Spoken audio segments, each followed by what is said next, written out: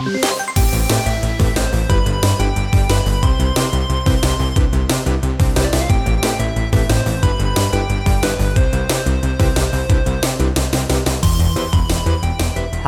my name is Declan Dineen. Welcome to Checkpoints.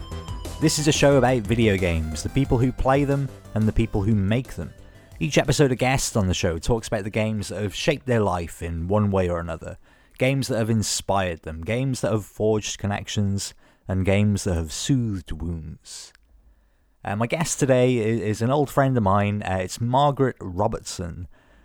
Margaret is the game director at Playdots. She's an industry liaison at the New York Game Center, and she was formerly the editor of Edge.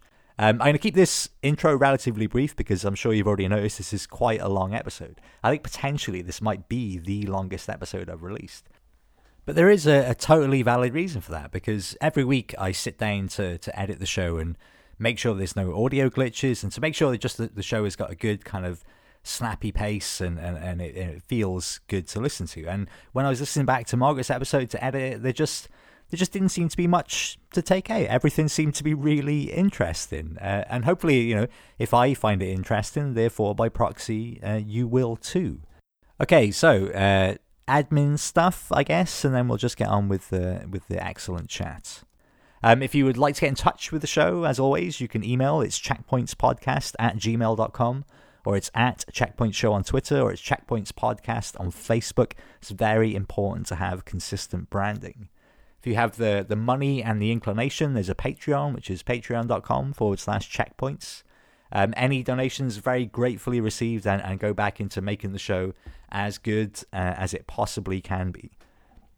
If you like the show, but you don't like it quite enough to actually put any cold, hard cash into it, then please do rate and review the show on iTunes, share it around social media and stuff, tell people in real life. I can't stress enough how useful that is to help grow the audience of the show and introduce new people to it. And just thanks to everybody who does that every week. The audience is growing, and it's a real thrill to realize just quite how many people are listening and downloading and enjoying the episode. So thanks very much for that.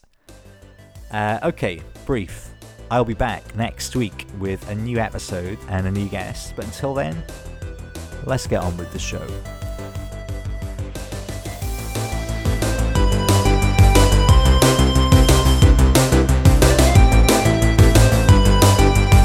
Man, I am so sold on New York. That was a lovely little tale.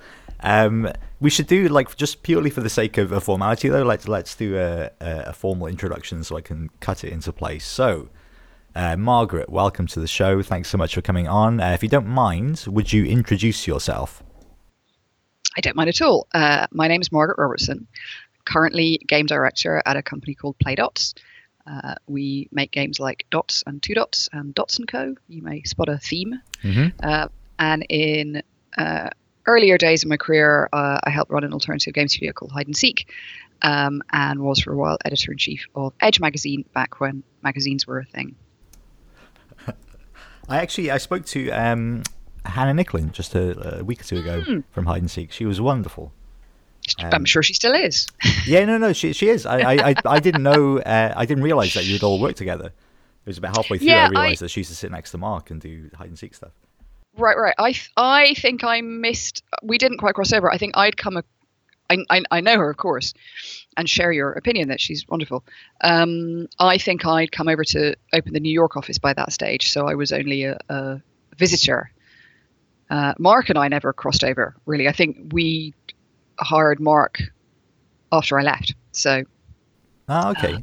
We communicated obviously, but we weren't in the same room that often. Well, I'm sure we will get to that, Margaret. But let's wander back, and if you can remember such a thing, what was your very first experience of a video game? So this is now longer ago than I care to count. I think it was a C64 game. Mm-hmm. My friend Helen Oram at school, her dad had bought a computer. I couldn't have at the time. I couldn't have told you what the name of the thing was. I don't think. But I was around at her house after school one day, and I think we played a game called Harrier Attack. Sounds very Commodore 64. Doesn't it? It's kind of like archetypal of the period. What it certainly was a vertical scrolling combat aeroplane game where you were shooting at things and dropping bombs. From looking at screenshots, Harrier Attack I think is the best candidate, and just it seemed fun. I actually don't remember it captivating me that much. It was probably very hard, or certainly very unforgiving. Yeah. And there wasn't kind of much to inspire you in terms of the visuals or the atmosphere. So but it maybe sowed a seed. Yeah, but weirdly, I mean, would you have been like aware enough of that these kind of things existed? It's not like, oh my god, I'm controlling the TV, or it was just like, okay, here's one of these games that I've been hearing about. I had quite a sheltered upbringing, so I definitely kind of didn't have any awareness of these as sort of a commercial product. Okay. I think though, weirdly, the answer I want to give to this is a thing that isn't really a game at all, but was maybe super influential. Some years earlier than that, my dad for work had got one of those Amstrad word processors. Yeah. You know, the green screen. And that came with these two. I can't remember what size of disc it took. It was a weird, bespoke size of disc. Anyway, two of those that had BASIC on them. Okay, perfect. And I wasn't really I was really pretty young, I think. My brother, who's a lot older, got interested, and he would write interactive quizzes for me. Were they fun, nice quizzes, or like I'm immediately thinking Big Brother quizzes are going to be like who smells worst? Yeah, there was some Big Brothering in there, but little kids are relatively predictable. Yeah. So this is weirdly the thing I remember. It is not going to sound very funny, but it burned a deep groove into me, I think. I think one of the questions was, what's the capital of France? And I very proudly typed in Paris. And then the quiz said something like, don't be such an idiot, Margaret. It's capital F. But the fact that this thing knew my name and had been able to anticipate what I was going to say, and I knew my brother had written it. I wasn't in any delusion about, I didn't think this was AI. I didn't think this was like a War Games moment. But that was a very early experience with a computer, and what it told me about computers was that humans can make them do fun, clever, entertaining, unexpected things. And whereabouts in the country was this? This was in Edinburgh, at some distance from Scotland's Silicon Glen, which I don't even know if it existed yet. It was strange. I mean, it was very strange for my dad to have this. My dad's he's a church minister. He's a Church of Scotland minister. So up until this point, he'd been writing his sermons longhand every Sunday, and indeed we'd been typing out. He would hand write out the kind of orders of service for the congregation, and then we would duplicate them in this thing called a Banda machine. I've never heard of this. Yeah, I can't even really explain how it worked. It was sort of the size of an arcade machine. It's not a bad thing. It sounds super exciting. Equivalent. They were sort of weirdly magical. There was some strange chemical stuff happening inside. I guess it's sort of a kind of amalgamation of screen printing and photographic exposure, chemical development, or I can't really figure out how to work. But here's what you could do: is you wrote on a magic sheet. You had to not make any mistakes because it was a magic sheet. Okay. And then you put the magic sheet in the top of the thing, and then you could turn a handle and duplicates of the thing came out the bottom. And the thing that was always distinctive about it was the ink that came out was this strange purple color, this kind of pinky purple color, and that was the only color the ink could be. It wasn't that you picked a purple cartridge. It was this was the chemical. This is how it worked. But there was no other. This is pre-photocopiers. There was no other way to do it. And so this machine lived in a strange corner of the freezing cold manse rectory that we grew up in. And the hope was one day that we could go beyond it. So despite the fact that my dad had this very kind of old-fashioned job, and most of it was driven by, books and candles and cups of tea, what you're also trying to do is put out printed content to hundreds of people many times a week. And so you end up accumulating technology to do that. So the computer came, and then eventually a photocopier did come, and that kind of moved us off. So it was this weird mix of sheltered upbringing in terms of not really knowing about cool kids things, but at the same time having especially in Scotland, having relatively early access to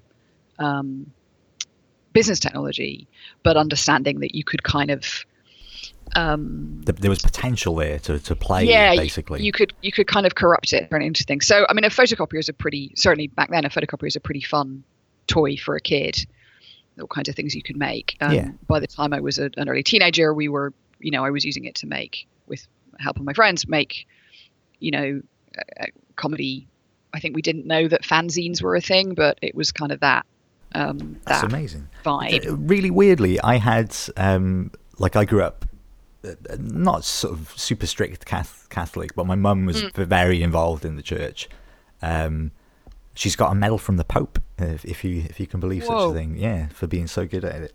But anyway, so we'd spend a lot of time hanging out at the church, and there was youth clubs and stuff. And one of the priests there was one of the most technically savvy people I'd ever met. Right. He was amazing. I remember playing Jimmy White's Whirlwind Snooker over the internet. He had like a modem, like with a proper put the phone in the cradle modem. It was like, this is amazing. I'm making so many skeptical faces right now. I know, it's terrible because you immediately start assuming, well, of course he did. He's a Catholic priest. He wanted the internet as soon as possible. No. It wasn't that. There was none of that at all. It was just, are you really? Jimmy White's Whirlwind Snooker over a modem? I never knew such a thing was possible. It's exciting. Sure, maybe I'm wrong about that, but those two things are really strong in my head. That he had a modem and he had Jimmy White's Whirlwind Snooker, and we could get on the internet, but before we even knew what the internet was. That's terrible. Right. I immediately went to the molestation because he was a really, really lovely guy, and there was nothing of the sort. It's a truth that should always be acknowledged. Absolutely, it should. But I sullied that nice memory there. But was there like that? It seems like you had access to this kind of early technology. Did that clearly inspired something in you? So, but that one experience with this Harrier attack game, that didn't really spark anything off. You weren't looking for other games necessarily. You just liked the playfulness of the tech. Well, I don't know. I don't know what the time sequence here is. I could maybe do some kind of archaeology to figure it out. What I do know is that by the time I was 11 or 12, the thing I wanted most in the world was an Atari ST. Why the Atari ST? That's weird. Yeah, right. And I don't know where that came from. Were you really into music production? That's all I remember. I'm assuming it was a boy I liked. Right. Okay, that's how that happened. There certainly was a boy I liked at the time who cared about computer games. I can't quite get the sequence. I can't get a feel in my head quite. I don't feel like he had one. So I don't entirely know, but I do know that I launched a campaign trying to convince. It was a big deal to ask my parents for one because it was a very, very, very expensive present. Because of course it didn't come with a monitor. You had to have a monitor. It didn't plug into a TV, so it was kind of asking for two big electrical purchases in one. But I launched this big campaign about how I was going to learn. I was going to use it for homework, and I was going to learn to do art on it, and I was going to, I think I couldn't even articulate that I was going to learn to code because that wasn't. Yeah, but all of those things are true as well. Just that you can also play fun games on it. Tons and tons of games, and it came in. I mean, boy, do I still remember the box. It came in one of those boxes. It came with a bunch of games, and so on the box, which I think I must have been going into stores and eyeing up, where there was a game store kind of on my way home. I think I could. It was just at the bus stop, so I could see out of the bus window and peer into the store window. Under the spotlight, obviously, in the middle of the window display. All these, yeah, right. this exciting new piece of technology, and there were just these little, like 20 little postage stamp size screenshots on the back of the box of all of the different games. And it just seemed like this incredible sort of chocolate box of possibilities. And somehow my parents did it.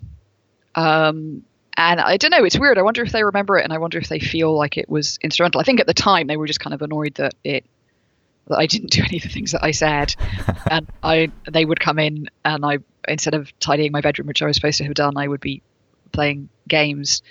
But they didn't. I mean, video games weren't a cultural presence. They weren't a thing. Yeah. I don't think, it wasn't. Now it's kind of commonplace to make jokes about your children being on their phones all the time or playing games all the time, and it just wasn't common enough for people to have a kind of specific response to it. I think my parents didn't feel that different about it than when they came in and I hadn't tidied my room because I was reading a book. Yeah. But was it like, were you sold on this purely from this, this image of this thing in a shop window? Or were you like, would you have been exposed to any of the magazines or anything, or any of like as much as there was, it was still very niche. There was at least still some cultural appreciation of it, at least content. In the magazines and content. Yeah. And definitely not magazines. I was at that point. I didn't have any money to spend on magazines, but I would manage to sneak mostly copies of Kerrang! Was my magazine of choice at that point. Or occasionally Metal Hammer if they had a good flexi disc on the cover. So it wasn't magazine. I mean, I think it just must have been at school. And I think it was just, I think I don't remember because it was so effortless and obvious. It was like, oh, hey, Margaret, there's a video game here. And I was like, oh yeah, I want that. That's the thing I want. Give me that.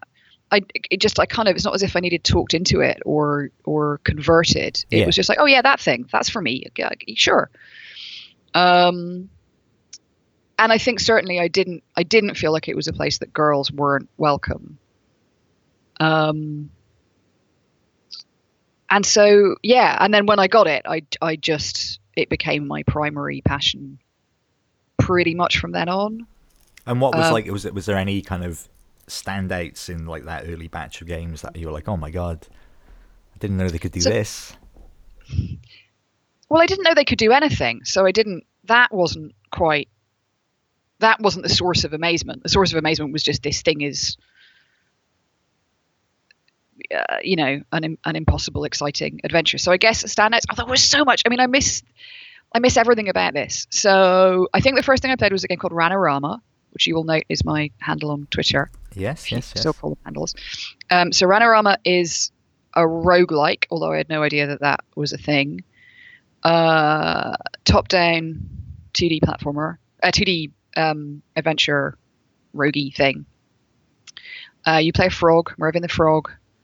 You were previously an assistant in a magician's office, right? I've never played Ranorama. You meddle despite your tutor telling you not to meddle. You get turned into a frog, and now you need to redeem yourself by doing a thing, and you get sucked into another dimension or something. I can't remember. But this thing had 8 levels, procedurally generated, even though I didn't know that was a thing.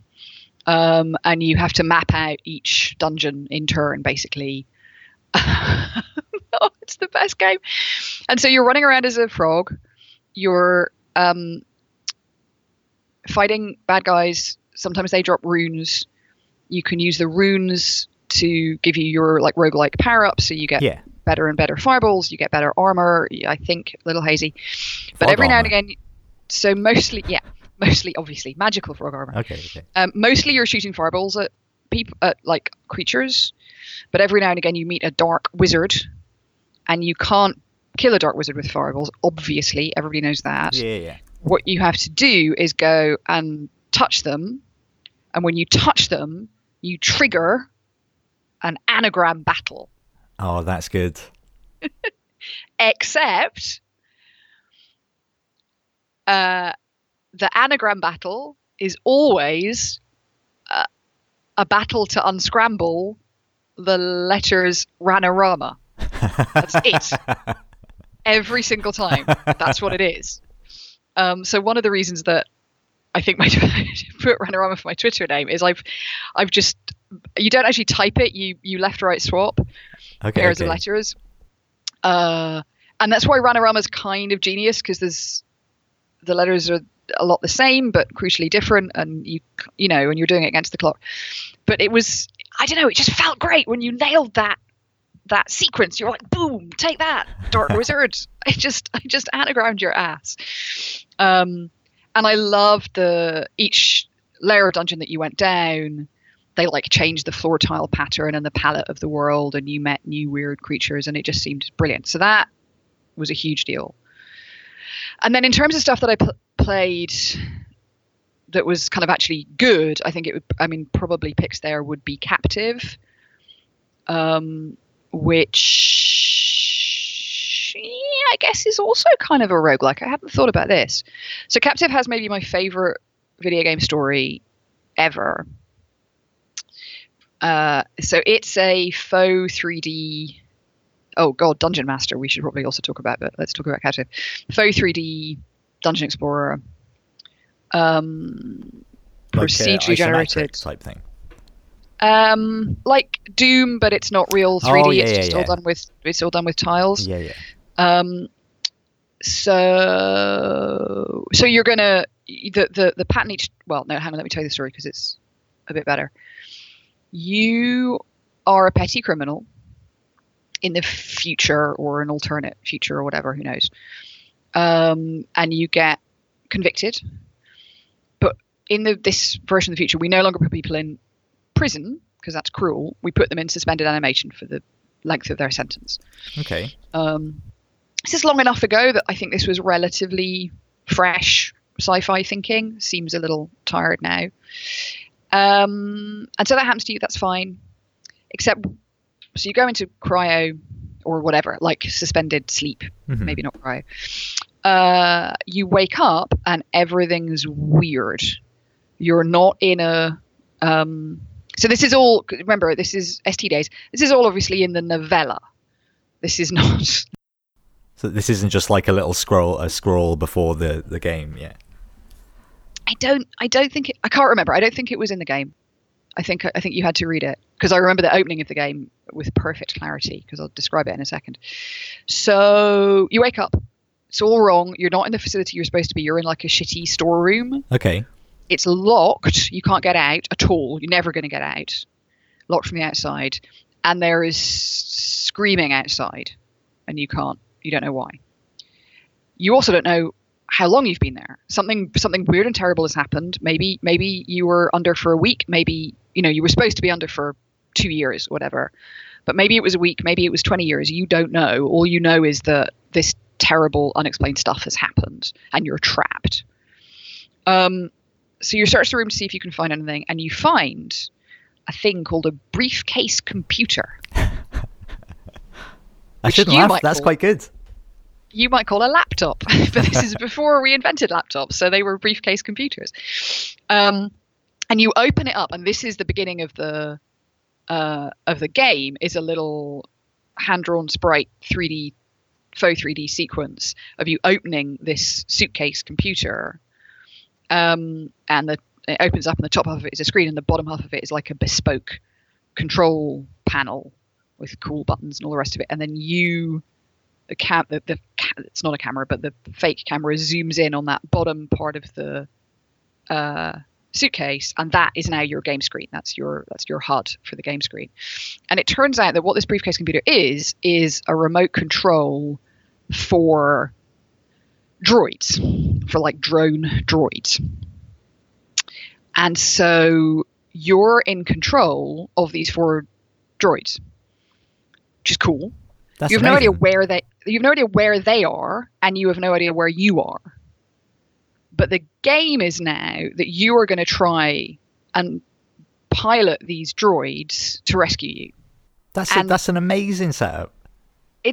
Seriously, as I said, it's best story in video games. I think it's maybe the best story in video games. So this is a game where you're going to like land on. They can go in spaceships. You're going to land on planet after planet after planet. There's terrible war and chaos everywhere. You're going to explore each facility to see if it's the right one. Then you're going to destroy each facility on the way out for reasons that I can't really fully remember, but it's because they're full of monsters and clearly bad. So it's like kind of that descent thing where you descent and purely for the process of elimination. It makes it easier. I was like, I've blown that one up. Right. And also for the processes of killing you more often because it's a legendarily impossible game. Okay. But here's the thing: the way that you're going to know you've won, because you're in a camera in the droid's head, and then all of that stuff was so good. Like even the like every bit of the droid was upgradable, so they could get better lasers and they could be stronger. But you could also upgrade their cameras. So if you had a cheap camera on your droid that you were viewing from, then you got like a shitty black and white version of the world, and then you bought a better eye, and then you could see it better. It's cool. But the way that you would know that you'd won the game is that you would open a door in a facility, and when you went in, you would see a man sitting on a bed typing into a laptop, into a briefcase computer. That's amazing. Right? That would be the moment. Oh, that's so good. Except I think the game is maybe unwinnable. I think if you read up on it, there's a flaw, and no one ever got that so moment. Heartbreaking. There's a bug. It's amazing. So that's amazing. Someone needs to make that game again, because that. Oh man, there's so much potential in that. Just go play it. It's still great. Oh, but still hard. Would it still be great though? Is it not one of those ones where no. sounds really good? I've played it in the last 3 or 4 years. Super racist shopkeeper. That's one thing. That's Wait, not is like that another game? No, I was going to say that's also not an enemy type. That's not a thing. Yeah, the design of the shop is not a thing that you would do now. But other than that, no, it's pretty. I think it's pretty great. I think it still looks incredibly iconic. Like the HUD design is amazing. Enemy design is pretty fun. The stuff with the droids is so cool. It's super great. Midwinter, probably also one of the most overlooked masterpieces. I've not heard of any of these games, Margaret. This is okay. crazy. So Midwinter, I'm legitimately angry about. I think Midwinter is. Were these like ST exclusives, or were they kind of? I mean, nothing was. I bet there were Amiga versions. You couldn't afford to live on Atari ST proceeds alone. That was never going to work. Midwinter. Okay. Oh, you could get Midwinter for the Amiga and the PC, so it should have done well. I don't know how to do justice to Midwinter. If I tell you the stats, it sounds like a Just Cause game. Okay. It's like it was real 3D. It was like 32 square kilometers, I think, was the island that you were on. You were this is back when we thought there was going to be a new ice age, not global warming. Okay. So this was post terrible climate change freeze. Nearly everyone's dead. A few people are managing to make it work on, kind of islands that used to be the Azores or whatever, which are now covered in 40 feet of snow, but there are there's geothermal heat vents that you can reach, and so little tiny communities cling on. Mm-hmm. You are Captain John Stark. You're the sole policeman on this effectively this tiny rural community. It's like if you imagine a game that's about a Scottish village with 50 inhabitants. That was my first thought as well. Yeah. Okay. Yeah, that's exactly the right vibe. It's Hamish Macbeth, but with death and skiing. Sold. So you wake up one day, you're just out on normal patrol, and through your amazing binoculars, you see an invading army on the southern peninsula. There's just tanks and shit. And this is like first person-esque, like 3D, yeah? Yep. You view the world through. It's visually stunning. You view the world through. You've got a kind of standard HUD that is everything. You wouldn't believe how much I'm waving my arms around right now. There's a standard HUD which has all your basic stuff, and then the middle of the screen is you looking at the world, but you view it through whatever like vehicle or form you're in right now. So mostly you're viewing it through your like ski goggles, Yeah, no, I'm looking So at that's I'm your looking at a view of the world. screenshot of it now. Yeah. It looks confusing. It's like it's so good. So you've got your rifle. It's maybe it's more like a tiny Swiss village is the better kind of thing. Okay. Like it's it's a world where you do expect the nice local policeman to turn up on skis with a rifle on his back, but he's not like a soldier. He's not a badass. He's just your nice local policeman who's got a rifle in case he needs to put a weirdly, I'm set of its misery. I'm looking at the HUD. The thing that it reminds me of, just maybe because it's fresh in my head, is the Breath of the Wild. Like in terms of like, here is your topographic information, and it has like temperature and time and all that sort of stuff. So I'm living in a Breath of the Wild bubble because I haven't got it yet. So I'm avoiding every single screenshot and review and conversation and tweet. So I've no idea what you're talking about, and I don't care to learn. Okay, fine, fine. But that's good though. I apologize if that's a massive. It's not a massive spoiler, but still. It's fine. It's fine. I'm teasing. So you have to defend your tiny community against this army. To do that, you've got your rifle. You're just a dude, though. You're just one person with a pea shooter, and these guys have tanks. So you can run around, you can ski, you can steal their snowmobiles and drive around in their snowmobiles. But you're never going to win this fight on your own. So you have to recruit help from the village. And the village just has a bunch of ordinary people in it. It has like 8-year-old kids, friends, people you know. You have personal relationships with each of these individuals. So some of them like you, some of them don't like you because they think maybe you had an affair with their wife, even though you didn't. And as you recruit them, you gain control over every single one of these individuals. And you live the game in 2-hour slices where you cycle through each of these characters and control them for the same 2 hours. So you live the hours of 2 p.m. to 4 p.m. As... Is he Jon Stark? Am I getting Game of Thrones-ified? I don't know. I'd believe maybe Jon Stark. So you live 2 hours of, his 2 o'clock to 4 o'clock, and then you get him some hours with the old granny, and then you go and do the same 2 hours with the jealous husband. And all of them they all also have different relationships with each other.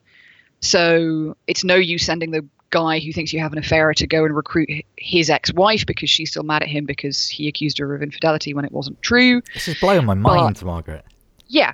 And then as you start to get better at all of this stuff, you can steal or find hang gliders. If you want to go hang gliding, you can do that. It's hard, but it's great. And how do you stop them though? Is it like, putting traps and stuff? Oh, I don't think I've ever beaten a game in my life. Who the hell knows? Yeah, you steal a lot of tanks and you recruit a lot of people and you plan careful strategies. Yeah, you can like leave mines and things, I think, to blow stuff up. But I have still never been in a game that comes close, I think. Just cause you're living in you're maneuvering around a world that is full of visual richness and incredible detail. And there's all kinds of physics possibilities and all the rest of it. But actually the sense of space and environmental danger is probably even stronger in Midwinter. And the relationships with the people, which are just all the portraits. It's just portraits, static portraits, and then well-written text.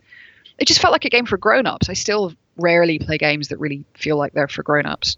I wonder why this one did. Why do you think that like, I could totally imagine a Far Cry or a Just Cause like borrowing that template, with that same idea of this kind of, but the kind of small town, interpersonal relationships and stuff, and then suddenly this new invading force that just makes it just infinitely more interesting of a world to be in. There's so much more ownership of it. Like, why?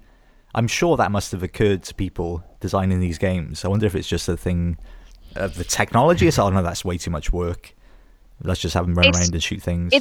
It's a thing about the technology, but it's not about the work. I mean, most of these games I'm talking about were made by 1 or 2 people. Exactly. That's kind of what I mean. Yeah, like, and that was possible as opposed to. Yeah, although I still don't really understand how Midwinter happened. It's insane. I mean, I have a theory that I can't really back up, which is there's something very different about European, like especially 8 and 16-bit European game development, because the machines that you were making it on weren't consoles, they were home computers. And you started out from this place of, this is a grown-up's tool, not a kid's toy. And there was much less of an assumption that your market was driven by children and young people. And the people who were figuring this stuff out on their own were just mostly making games for themselves, or for, from that mindset, certainly. Yeah. I mean, they were intended as commercial products, but there was no sense that they had to pander to a younger audience. There was no sense that they had to compete with action movies. It was like, oh, no, you've got this powerful home computer that can do a bunch of impressive things, and this is one of the impressive things that your home computer can do. And I should put something out there that's, that's worthy of the machine that you're running it on. And the very fact you've got a computer is like, you're interested in this kind of detail and intricacy and complexity. So of course you're going to want this, It definitely felt that way. So yeah, I think that's why Midwinter was very much not an action movie, despite the fact that you can shoot spy planes out of the sky and ski off the top of a mountain and then flip into your hang glider. Yeah. It felt much more, it was slow paced, small world, daunting stakes, lots of failure. These were games that you expected to win once in your life. Yeah. But to play over and over and over. So that was one side of it. And then the other side of it was the kind of the cool, weird, kind of illicit vibe. So there was stuff like, do you remember Xenon 2? Do you remember the Xenon 2 that had the Bomb the Bass theme song? So that was like the first time I played anything. I was like, oh, this isn't nerdy. This is cool. People like video games too. Not that I mean, computer games, of course, is what we called them. We didn't call them absolutely. Video games at that point. So that kind of stuff, loved that game. The first shmup I'd ever played. Not something that is now by any means in the annals of great shmup design, but I loved it so much. Played it a ton. But that felt part of a world that was dominated a lot by the CD community.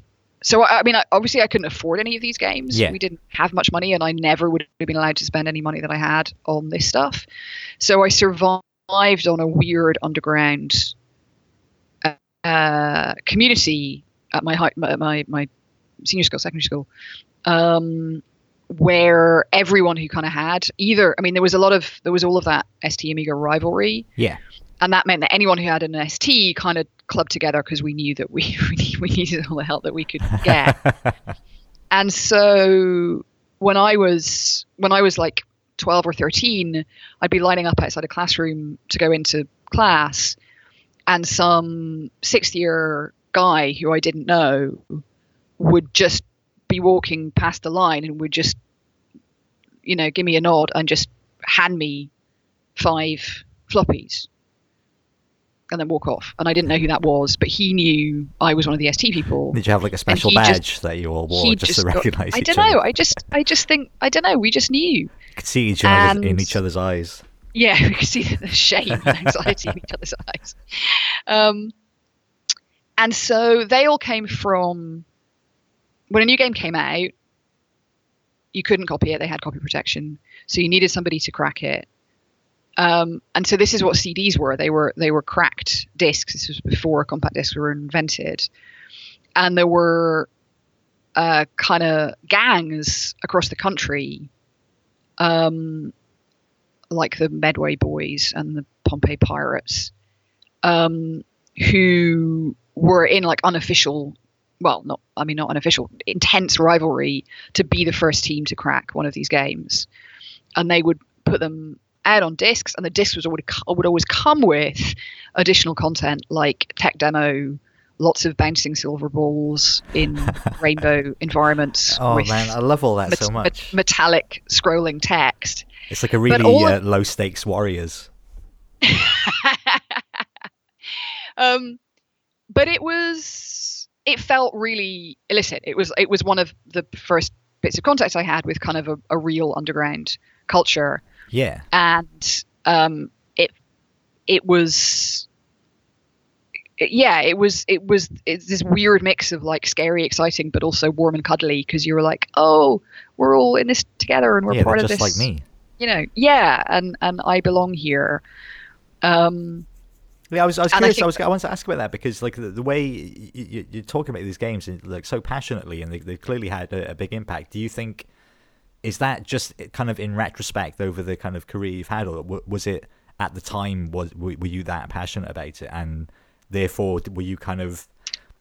Do you think you evangelized about it? Like, was it something you wanted to share with people? I was definitely this passionate about it. I don't. There's an intensity now that comes with the hindsight of knowing that these games are kind of forgotten or they were dead ends. Yeah. And I'm definitely more able to articulate what was so inspiring and interesting about them. Yeah. But it was my number one interest the whole time I was at school. If you were my friend and you came over to my house, we would play video games. That's what, and my friends hated it because everything I had was single player, and that basically meant that I would play games and expect you to watch. But yeah, that was my thing. It wasn't all I did, but it was it was a main interest. And then when I left school, I took a year out and traveled. And my very, very good friend, I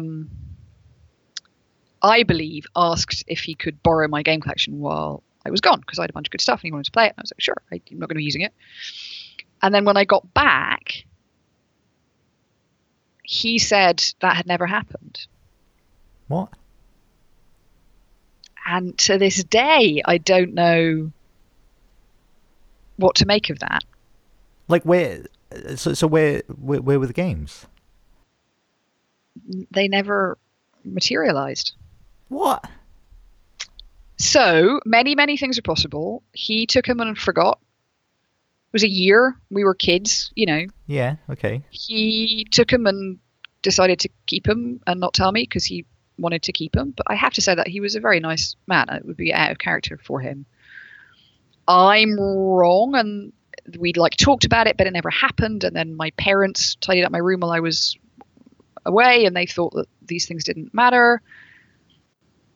Nothing. We never figured it out. I kind of fell out with the nice boy, which I regret because he was one of the good ones. And that kind of killed it. So I'm like, well, I'm done. It's the only way I had to play games. Was that something you were kind of looking forward to, though, like coming back to? Yeah. Like, oh, yeah. Okay. I mean, this is kind of probably Game Boy era at best, maybe, or Lynx. Yeah, I mean, I just didn't know about any of that, and so that was it. Dead as a doornail. Oh, that is heartbreaking. Life.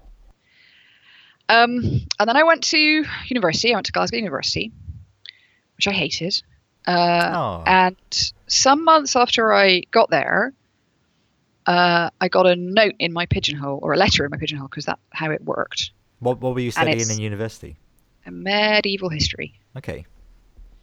Although it was first year, so you're doing a bunch of stuff. So I was doing that and English and history of art, I think. Why did you hate Glasgow as well? Sorry, because it rains all the time. Yeah, it's a beautiful day today, but okay. Yeah, it does. It rains a lot. No, it does rain all the time. Often only briefly, and but and I was simultaneously too mature and massively out of my depth. Okay. So a lot of the kids at Glasgow, in Scotland, you go to university younger than you do in England. So a bunch of people there were fifth years who hadn't done their sixth year. So they're 16, 17-year-old kids. And I was only 17, I guess. But I'd lived in China for a year. I'd been teaching English at a university in China for a year and had done a lot of traveling independently, covered thousands of miles by train and found myself in all kinds of terrible predicaments and had my own apartment and, you'd seen some things, stuff. Margaret. Yeah, I killed a lot of rats. I'd been stranded in a lot of ditches. And I came back to this world of 16-year-olds who had left home, but often not by much. There's a big catchment area there where people are maybe they're up for Dumfries or whatever, else, but they're home for weekends, and they don't have. Yeah, I was and they also didn't really care very much about being at university.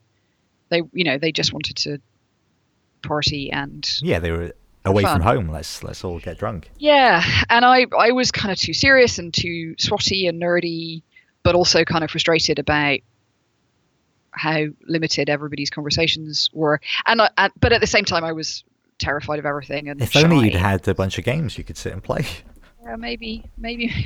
Okay, so anyway, letter. So I got this crazy letter that said, "Dear Mr. Robertson, Glasgow University used to administer a scholarship fund called whatever it is, which I can't remember. Which encouraged applicants to write an essay about this thing or the next thing, or to come in and sit an exam about this thing or next thing, and then whoever was judged to be the winner would win some money. We no longer have funds to administer this process. However, there are still funds in the scholarship fund. So now what we do is we just simply look at the people who have applied already this year and figure out who got the best exam results at school, and then we just give that person the money. Okay. And that's you. So here's a check." It's a good letter to get. It was astonishing. I still remember my eyes getting bigger and bigger and bigger as I read down the thing, because the first paragraph was so discouraging and weird. It was like, what? I'd never heard of this thing, and you're just telling me that it doesn't work. And that was a check. It was maybe for £200, which was a decently big amount of money then, and especially for a student. Yeah. And by this stage, I had other friends who were students, and I would go and see friends at York. My friend there that I was at school with, she was very taken with a boy she met there who was in a lot of the drama productions. And she thought I might like him. His name was Ollie Welsh, who I think has been on. He certainly has. Show previously. And so he and I became an item. And I would go down to stay with him and his flatmate. And they had SNES. They had a Super Nintendo, on which they largely played Mario Kart. Maybe only played Mario Kart. But I was like, oh, this is a cool thing that plugs into your TV and you can play with your friends. And so, were you completely oblivious to kind of the consoles, essentially? I mean, not oblivious, but you weren't. Yeah. Oh, no. I mean, I think oblivious is the right word. Yeah. I think this was the first time I discovered. So you didn't know who Mario was necessarily? No. Well, I knew that there was a thing called Mario, but I'd never seen or played a Mario game. I definitely didn't know what Mario Kart was. It's weird. I can't think of anything else we played. But was that were you like, oh my god, I've been missing out? Or you're like, oh, that's okay. I'm curious as to where you go with that, because I think it was a bit of both. I mean, for me, and this again I think has stayed with me my whole life. For me, computer games growing up had been actually a pretty intensely, intimately solitary affair. The thing I liked about them was you hunched in close to this world and nothing could touch you, and you just existed in this alternate version of you for however long you were playing. And a thing where you're all lounging on a sofa together with this thing was pretty different. And then they were much better at Mario Kart than I was, and so that was kind of limited fun. But it just it was a reminder. And so when this check turned up, again, I don't really remember making this decision, especially. But I think what I thought was, this is a miraculous windfall. This will never happen to me again in my life. I'm not gonna spend this on something sensible, because this is a moment that the universe is saying a magic thing just happened to you. Yeah. Enjoy the magic. And so I spent that money on a thing called a Sony PlayStation. And I think with it, I didn't really have any money. It wasn't brand new. It had been out for a little while, but I'd never seen one or played one.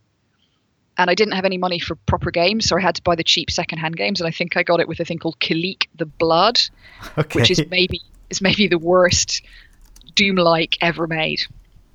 But it was $4.99 or something, so it was my best bet.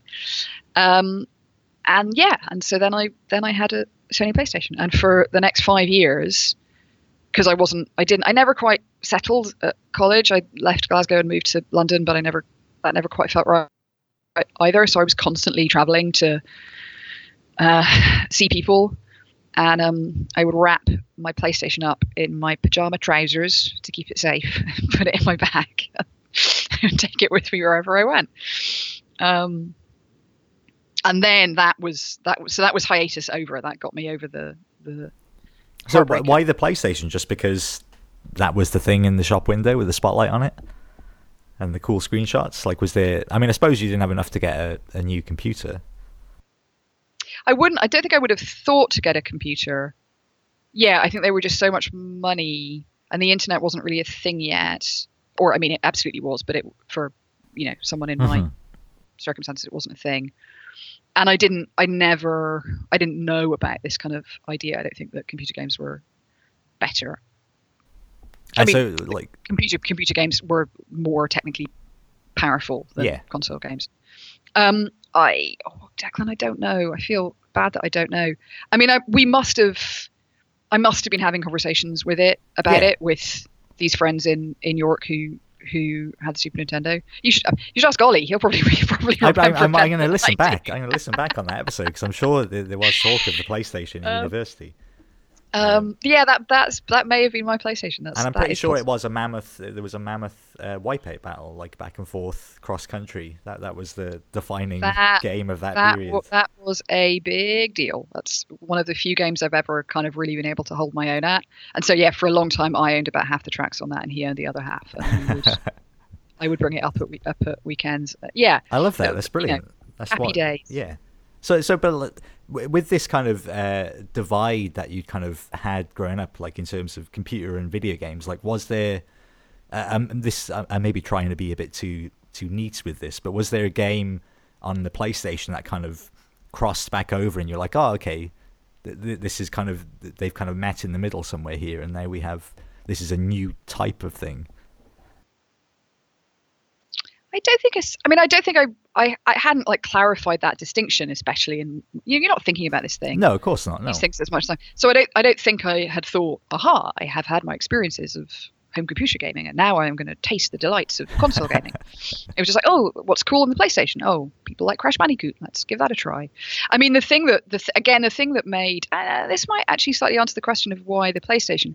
The thing that made owning one possible was Official PlayStation Magazine. Because again, I still had no money. There's no way I could buy full price games. But what I could do was just about, and even this was not a trivial purchase because it was $5.99, I think. But I could pretty much buy Official PlayStation Magazine, which came with demos, and crazily in the Net Eurose days came with Homebrew. So that really? Remember that? There was that weird. That at all. You see, Sony released a home development accessible version of the PlayStation called the Net Eurose, and you could make things for it. I do remember that, but I didn't realize that they would put them on demo discs. Baby Blitter, I think I remember. Yeah, they were on demo discs. That's amazing. So that was an awful lot of what we played, and then we rented stuff from the video store. And at any stage in this whole period, had it occurred to you that maybe this is something I could do or be involved in some fashion? No, 0%. So why did that change? What changed? I think that didn't hit until I started a PhD after I graduated, and I was reading Edge by this stage. I'd started to get. I was at this point kind of waking up. Maybe this is the point at which I woke up to the fact that I kind of missed a chunk of history. Yeah. So I'd never kind of grown up through the Nintendo machines. And I guess it was around the time that Ocarina of Time was coming out. And so I started to get interested in kind of excavating a bunch of that history. Emulators were becoming more accessible. Yeah. Had a computer at this stage, so I could start to emulate stuff. I just got really curious about how it all worked and what the history was and what games I'd missed and consoles I didn't know about, and what is this exotic creature called a Neo Geo? Is that a thing I should know about? And playing. And that, I guess that coincided with two other things. So one of which was my PhD going really badly and me getting to a point where I was, I think probably really in a pretty deep depression around it and was having difficulty kind of functioning. And then the bit that you're more aware of, because it's how you and I know each other, is through reading Edge and spending more time on the Edge forums. Yeah. I was starting to meet people. Actually, it maybe the real moment it started was I was read Edge, which I thought was the most glorious thing I'd ever seen. I started reading the Edge forums and loved those. And then I plucked my courage up to start posting. And I just thought maybe somebody who's on here could give me a job. And so whenever I post anything here, I'm just going to make sure that it's smart and knowledgeable and thoughtful. Because thinking of you, if anyone's ever going to like click on my name and see my posts, I want them to be good. And so I did that. And meanwhile, the Edge forum social scene is kind of just about starting to pick up. And probably round about then, Tony Mott, who was then editor of Edge, who just stopped being editor of Edge and was going to be looking after Game Central on teletext. He got in touch over the forum and said, "Hey, do you want to have a column for no money, but you would have a column?" And that was enormously exciting, and I guess kind of a vindication of the thing that I've been trying to do of like only posting smart stuff. And so that was so calculated. That's genuinely fascinating to me. And it wasn't. I don't mean that in like in an evil sense, but just to that classic way of you tell kids now like the internet is written in ink. You never, and nobody listens obviously, but like to have that thought in your head, like even back then, even like tangentially, like maybe there'd be somebody here. Like I don't know, that shows far more self-awareness than I think more than 90% of the rest of the people on the forum. I mean, I think it was also sort of cowardice a bit, that it was slightly nerve-wracking to like stick your neck out into the crazy traffic that was that forum. Yeah. And so kind of giving myself permission to have a persona that was just kind of that person was maybe easier than just diving in there without a plan, because it's scary. And there is the thing, although everybody was always pretty good about it, but there is the thing that that you're almost the only woman, so you don't want. I mean, it was my word, it was easier days on that front. Yeah, absolutely. Back then. But still, you're like, I want to be taken seriously, and so I have to over deliver in terms of knowledgeability and humor sometimes, and unreliability and all that kind of stuff, or I'm not going to last long. That is like I put zero thought into anything. Not zero thought, that's not fair. But like I came at it with absolutely no apprehension whatsoever, and just whatever, just chatting with people on the internet. This is exciting. I mean, I was I don't know. It's worth also remembering that I got so drunk at the first Edge forum meeting that I vomited during the group photo. So it's not like it's not like I had any idea what I was doing. This is still a recurring story as well, many, many, many years later. I should hope so. It was, that was... Clearly, it all worked out. Was that your first experience of, because it certainly was for me, a kind of a broadening of the video game community, in the sense that, I had friends that I played games with growing up, but not really, nobody seemed to be as interested in it as I was. And then suddenly it's, here they all are. They've all just been sitting at home on their computers. Clearly, this Yeah, is amazing. I nearly cried. I think I didn't like it. It wasn't that I'd felt kind of lonely or unpopular, but I just never been able to give full voice to this thing that I cared about so much because nobody knew anything about it, and you had to you had to start by explaining everything, and just to be in a room with somebody who knew all the stuff that you knew, you could just skip all of those. Yeah, absolutely. Formalities and just be like, I can't now even think of what it was, but yeah, I just felt like I could talk finally in a way that I'd never been able to, and have conversations with people who could tell me new and interesting things that I hadn't heard before. Absolutely. I mean, even now, like one of the big, not indirectly probably, but one of the reasons I wanted to do this show is because of we had these. It was like I suddenly discovered people that had these parallel lives to me. It's right, this is amazing. We can all just share everything now, and that's what you wanted to do, like with the show, is to share these memories of playing games when we were young. And I think, to be honest, I think the power of that experience is why so many of us are still friends now. Yeah. That I'm not always great at staying in touch with people, but so many of us are friends, and so many of us made it into the industry. Exactly. I mean, I think we emboldened each other a lot to try and to to make the connections that we needed to make. And yeah, I mean, I will never forget those days. And I'm still friends with. I mean, and I don't think it's presumptuous to say we'll be friends with a lot of those people for the rest of my life. Like, it's clear at 10 years on that's just absolutely, who we are now. So and now you and I can get on the phone 10 years later. Exactly, and just carry on. We just spoke last week. Yeah. So how? Although that may be just because you're a very good podcast host. Thanks very much, Margaret. A bit of both, hopefully. So how did that?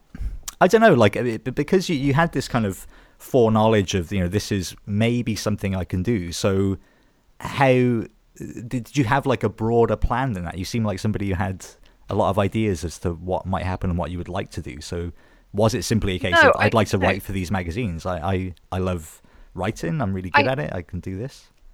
I had cripplingly low self-esteem about all of this stuff. So the first, I think maybe the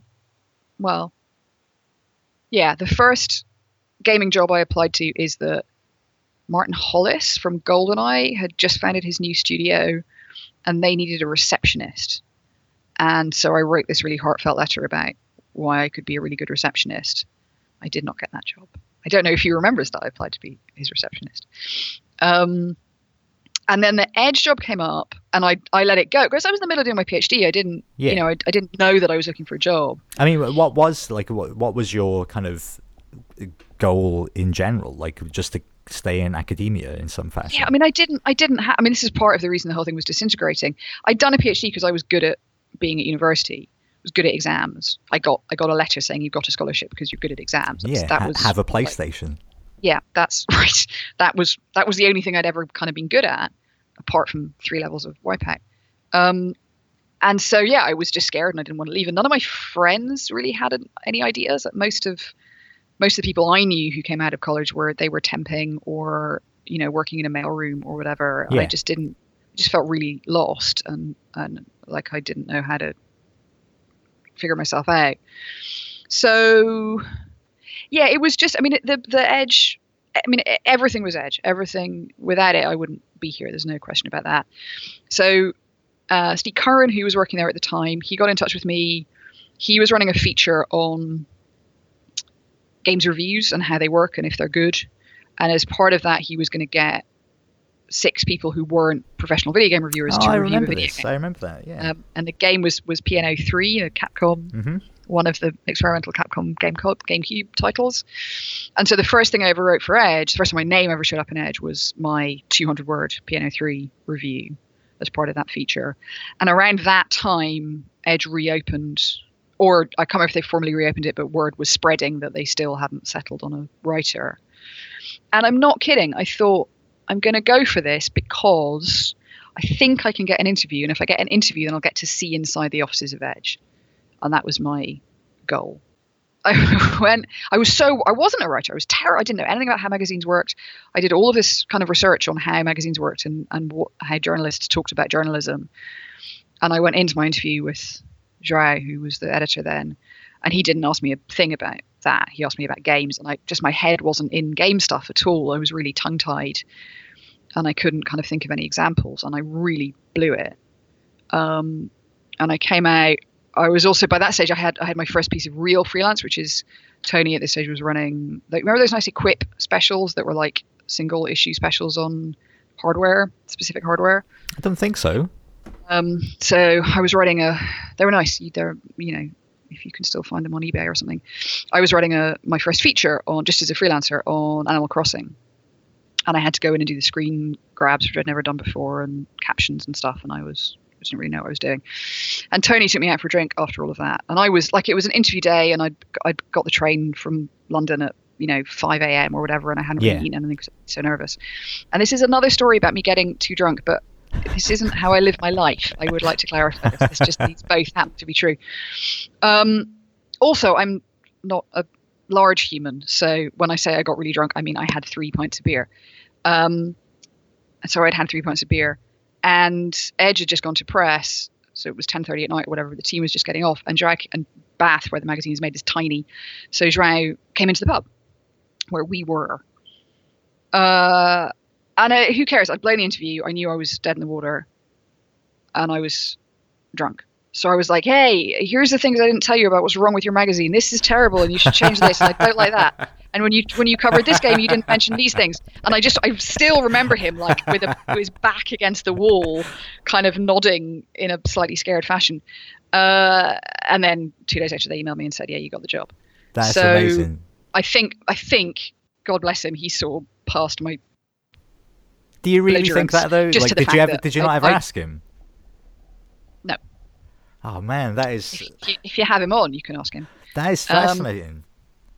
So, yeah, and then it's a relatively straight shot from there to here. That's crazy though. I'm so like, when you got the job and actually sort of went into work, did he like, here's the things that you told me that were wrong about the magazine, how about you fix them? That's crazy. I don't think so. Well, things were busy when I got there. Yeah, I mean, I can't remember. And the danger here is these are stories I've been telling for a very long time, so who knows? Who knows how they really started out? It doesn't matter though. But that's brilliant. Yeah, it was. I was, all of those people I owe a lot to, and then getting to work on that magazine and travel for it and visit all the studios I visited and interview all the people that I got to interview was just a prodigious privilege. If whatever I know about games now, 90% of it came out of the time that I spent there. And was it like, I'm now just based on kind of you're talking about, approaching the forum with a thought that, I need to not present myself in a certain way, but make sure I'm kind of on my game. Like, did you get that once you started working at the magazine in terms of, like, I suppose what I'm thinking is, when did you sort of switch to start thinking maybe I'd like to make games? And did you always have that in mind? Like, not maybe I could work here, I'll be nice to these people, but just, Not at all. I mean, Edge was the dream. All I wanted to do was write all the things I wanted to write for Edge and get it to cover the things that I felt. Like, I was so mad at it when I got there that I had never reviewed a Pokemon game. One of the first things I did was write a feature called "It's Super Effective" about how good Pokemon was. Why did you never review a Pokemon game? That's a weird thing. It has since, but they I mean, there's hiccups like that always throughout magazine history. There's a good reason for it at the time. But yeah, I never saw it as a stepping stone. I always thought, this is where I want to be. This is what I want to do. But then you just kind of get to a point where events overtake you a little bit. And I was getting more and more uncomfortable with the fact that all I did was sit on the sidelines and criticize. And then that was criticizing not even from a place of particularly deep understanding of what it took to make a thing. And that's arguably important. Absolutely, as a critic, your job is to sit outside this process.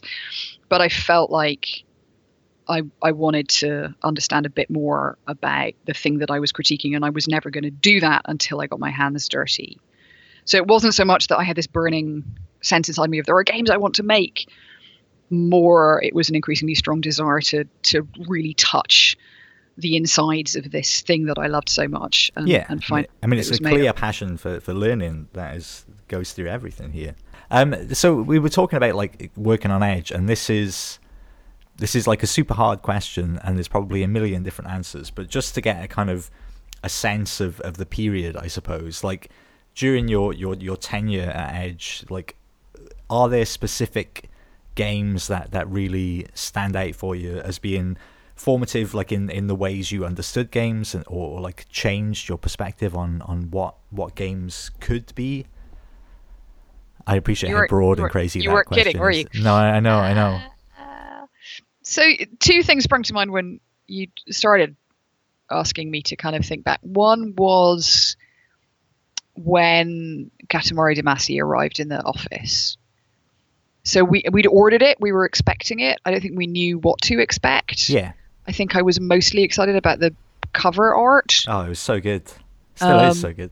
It's one of the best. And yeah, we kind of put our monthly order in with Play Asia, who were our suppliers of rare Japanese games, or rare by British standards. Yeah. And yeah, I just remember me and Ben Schroeder, who was another writer on the magazine at that point, just losing our minds, just squealing, and not like fanboy squealing, but just like the game started and the music started, and we started to understand what the world was going to be like, and it was just prodigiously exciting.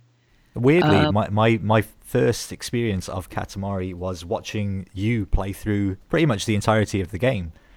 Is that true? It is. That was the first time I'd ever seen it. It was at one of your places in Bath.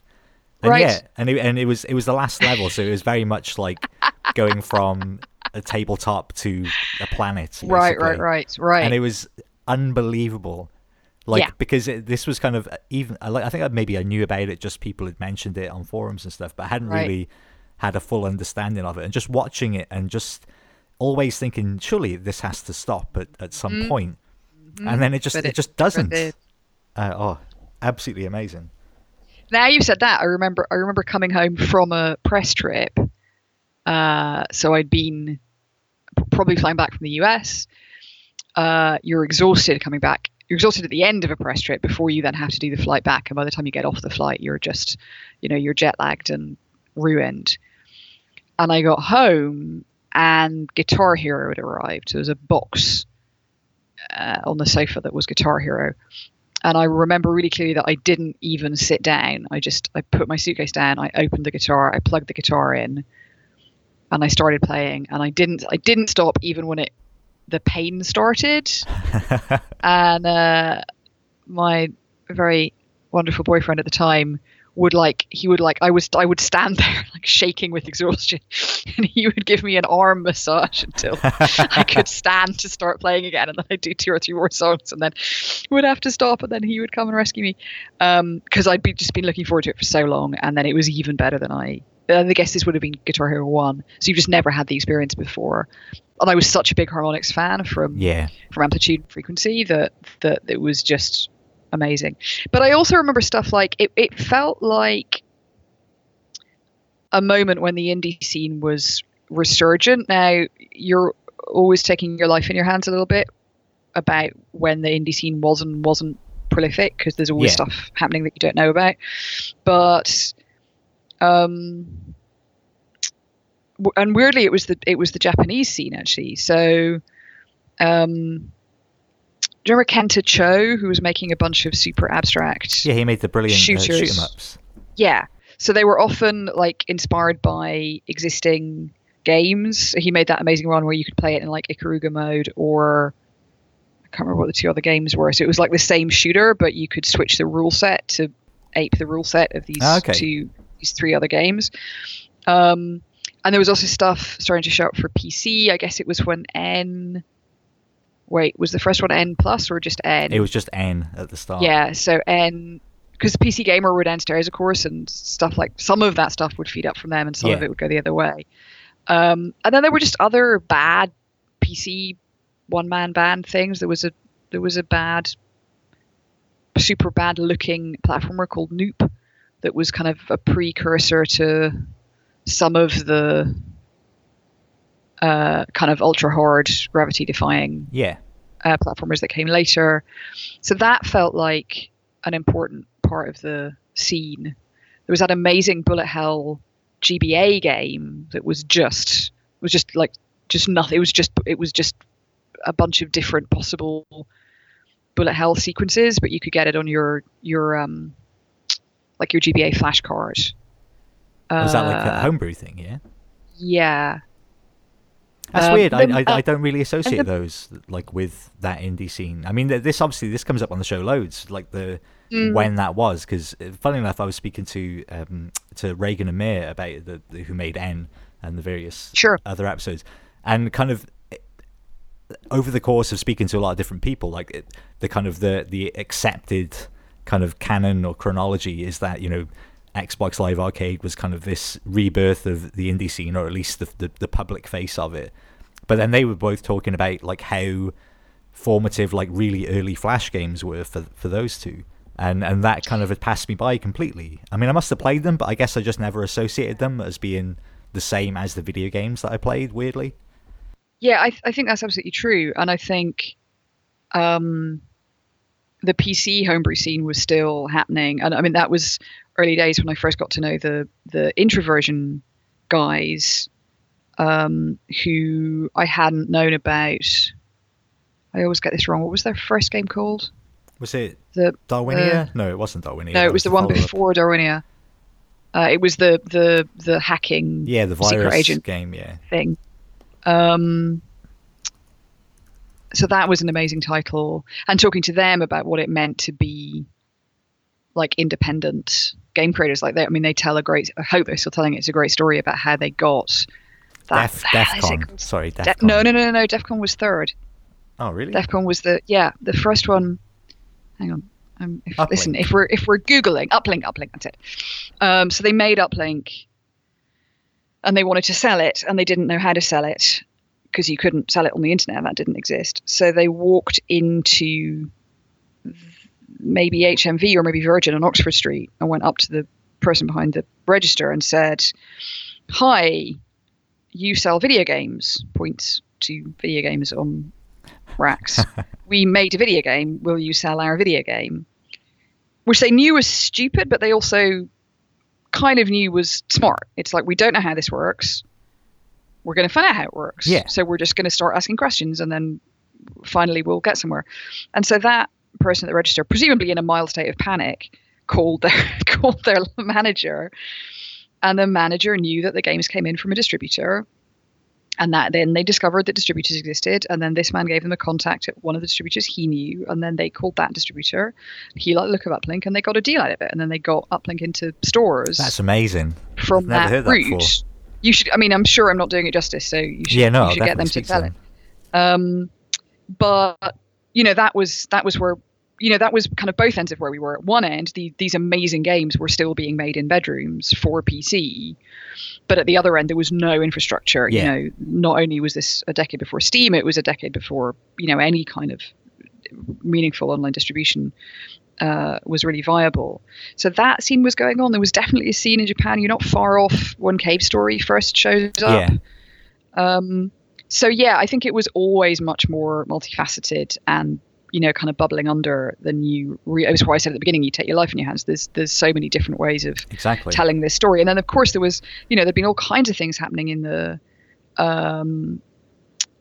CD-ROM scene. You know, you look at where Parappa came from, and a bunch of Greenblatt's work had kind of come out of interactive multimedia projects that were often relatively, you know, lo-fi and grassroots, but were kind of earning this cult status. And so they weren't technically games, but I think they were kind of part of a wider scene of independently creative digital. I've never heard that bore. I need to look into that. I've never really occurred to me to think, where did Parappa come from?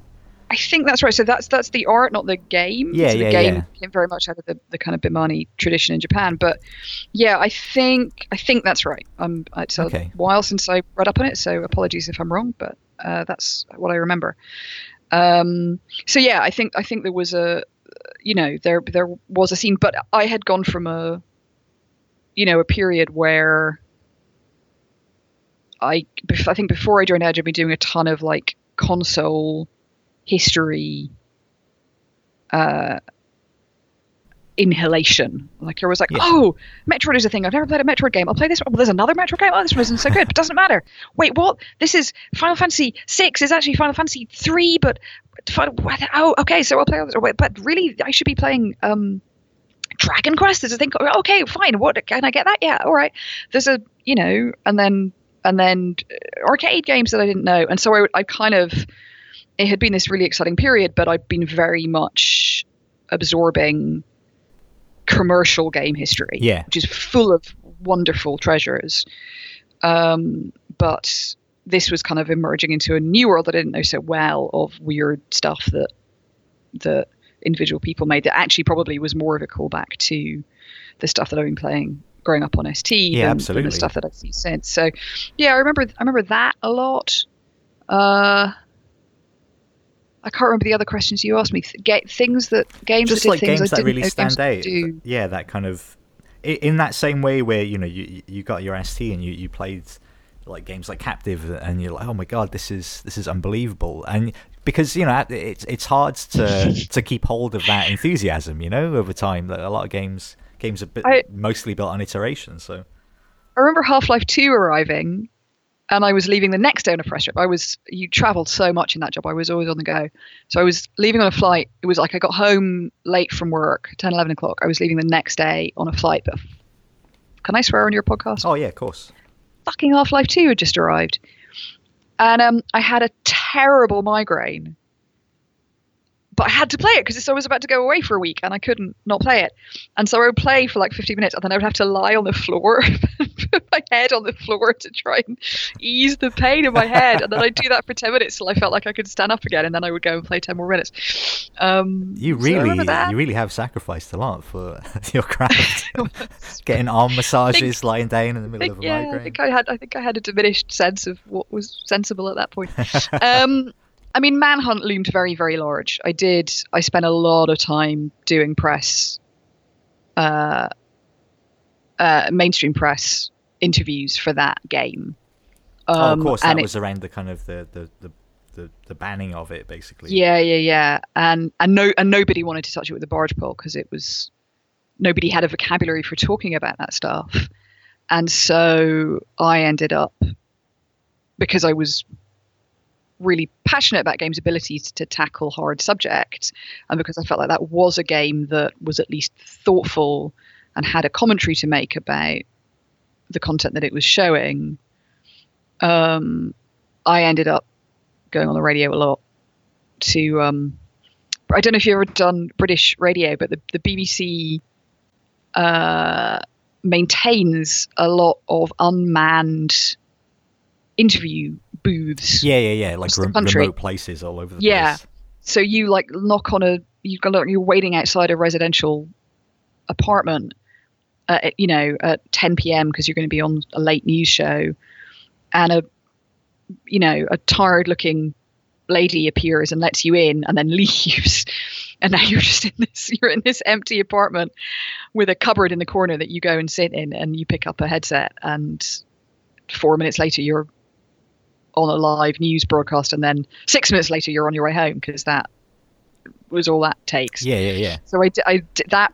Seemed like a big part of my life for a while, was doing those. And I don't know, I mean, I haven't been back to Manhunt since, and I think I would probably have a more informed critique of it now than I did then, but I don't regret being willing to stand up and say I think games ought to be allowed to to move into difficult transgressive territory, and these are products for adults, or they can be products for adults, and this is certainly no worse than a bunch of other stuff that you don't protest because it's in a movie exactly theater or whatever. So and Manhunt is still really, like, it's still probably one of my it's probably not one of the best Rockstar games. I'm sure if I revisited it, but in my memory of it, it's still one of their best games. It really evoked so many different feelings. I mean, and it was just such a brilliant game, like in and of itself. The actual playing of it was just amazing. There was some really good stuff in there, and the stuff because it played around with you having a headset. Really, yeah, it was really smart. And so you had the headset on, so you could hear whatever his name was. Storm. What was the? Yeah, I think it was. It was like Stark something weather. like that. We seem to be hanging up on the Stark thing, so maybe not. But yeah, it's I'm sure interesting. That yeah, what it was. Weird. So you were hearing him, but they forced the microphone to be live. And so I remember I was playing it, and someone else was cooking dinner, and it was ready, and they yelled through to say dinner was ready, and I went, just coming. And then because I'd gone just coming into the microphone, all the goons heard me, because it's a noise about stealth and noise, and kicked the shit out of me. And it was, I mean, it's weird because that makes no sense. Yeah. But actually it did. It then kind of reminded me that as a real, with real physicality, that I had to control myself in the real world, if I was going to be successful in this game. And I'd never had that experience before. That felt really electrifying. And so, like, I should ask this, like, how was being the editor, like, getting to that stage? Because I recall that being quite a fast transition, but maybe I'm misremembering. It was. It's funny that we're talking about Manhunt. I ended up in a position of, medium to big responsibility pretty quickly. Yeah. Partly just because of how staffing was working, and also because I was on fire for the thing, so I would never miss an opportunity to, jump in or take over responsibilities on something. So I was, from a pretty early stage, I was doing a lot of the feature commissioning and the games, selecting both the games to be reviewed and then the people to review them. And then because Edge doesn't have bylines on the reviews, when the reviews come back, you have to be very confident that the review is speaking for the magazine as a whole. These are not, Edge didn't and still doesn't run them as a subjective. It does do bylines now. Oh, does it? See, I don't. Tony Cole's got the first ever byline in Edge. Don't. Wow. I know. Right. It's amazing, isn't it? I didn't know that until he told me. But no, that is amazing. It's also amazing that I still call him Taunt, just because one time at ECTS they misprinted his name badge. So that thing has lasted for 14 years or something now. So yeah, you wanted to really understand where the reviewer was coming from. Yeah, no, absolutely. And what their points of context were. So that sometimes meant there was an amount of back and forth where you were like, you were saying this thing, but it doesn't feel to me like you're taking into account the way this game did that, or this game did that. And then the reviewer would come back and go, no, I am, because the thing you're not seeing is this thing. I was like, oh, okay, well, your text doesn't quite convey that, so could we change it to this? And the reviewer says yes. And so often that didn't happen, but sometimes there was an amount of work to get there. And so taking over as editor was only sort of, in some ways, wasn't a very big change at all. The only bit of the magazine that I didn't feel like I had a heavy involvement with was really the cover choice. Okay. A lot of I don't mean to suggest I was doing everything, but I had kind of worked across. Yeah. Pretty much the other bits of the mag. I guess things like columnist choice. And then every few years, whoever happens to be editor at that time may get to do a kind of more substantial redesign. But we'd had a redesign fairly recently when I was working there, so we weren't going to do another. And it was mostly my time as editor.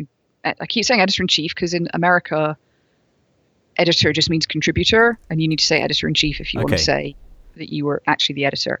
So that's why he sounds so grandiose. But in terms of like heading up the thing, it was very dominated by new hardware stuff. So the Wii came out in that period, and oh god, how did the rest of it fit together? PS3 was just about to hit or had just hit, and so there was a lot of that. And I did try I think with not much success, to be more aggressive about putting new content on the cover. Yeah. I'd always been angling a bit for that because mostly just because I love Edge when it gets to do weird, strange treatments. Yeah. So we ran the Heavenly Sword cover, which if you don't count the bikini crotch shot of the Dead or Alive beach volleyball character, which incidentally I think is a magnificent cover. But I think that was the first female character who had the whole cover to herself. Surely there was a Lara Croft at some point. It does sound likely, doesn't it? Although I can't picture it though. Oh yeah, no, there was one. Because there was that, I can't remember what the anniversary was recently. What was the recent anniversary? Edge 400 maybe? And they did a really quite fun kind of breakdown of who's been on covers and what types of games have been on covers. And it was like, there was one of like, there was like 6 or 7 maybe of like women on the cover. Yeah. It's pretty miserable. Yeah. And then we tried to do some more indie stuff. But I mean, I think I was maybe a little out of my depth for a lot of that. I hadn't had to deal with triangulating between because it's almost an entirely different job, like essentially you're not pretty much. Well, this bit of it definitely is, yeah. and nothing I'd done before really would have prepared me for it. So you have game publishers coming to you and saying, "Hey, we've got this game, and we could give it to you, but we could give it somewhere else. Can you commit to the cover?" And you're like, I mean, it's definitely sounds interesting, but how to know. Yeah, it's not something you want to just make a decision you want to make on a whim, but right. But at the same time, you have, of course, a set of business pressures coming from inside the magazine publisher. Go, hey, we need to make sure that this month we get a good sell through. What are you? Well, not this month, but we need to. So that's have good commercial uplift. That's diplomacy, essentially. What are you going to do?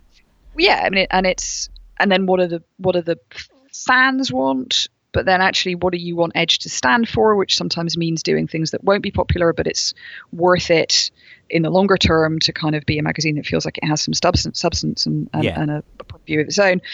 And so, I think if I can't say that I put together the best run of covers in Edge's history. That's for sure. And then also by the I was there for 4 and a bit years. I think I did 50 issues. And by the time you're releasing a new product every 4 weeks, it's a pretty relentless thing. Yeah, it's really surprising, like how, not surprising. It's not surprising at all, but like it's like the difference between making a magazine and like what you have now with the constant kind of rolling news. Like it's such a different creative process to make that thing, because you're making a thing as opposed to just writing about things. It seems like it's a small distinction, but it's such a huge difference in how you approach it. It's a little bit like making a mobile puzzle game that releases every 3 weeks. Well, yes, exactly. That feels very familiar. Yeah, it's a very, very different setup. So yeah, I think the biggest contributions I probably made there was I think I did write some good stuff. Not that because of the byline situation. And I think I brought some good people in to write for it. So Brandon Boyer, I mentioned Ben Schroeder earlier. Yep.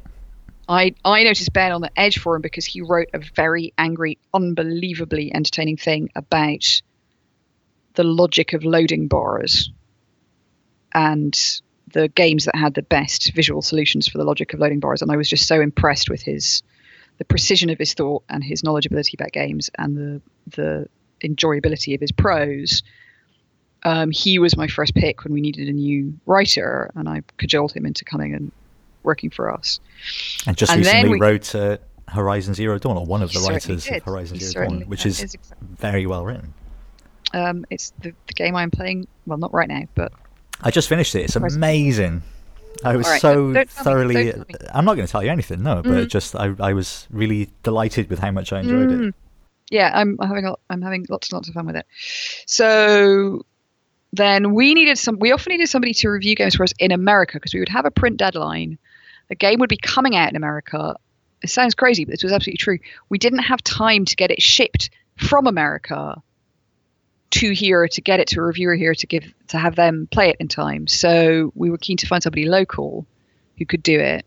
And Ben said, "Oh, there's this guy on which forum? The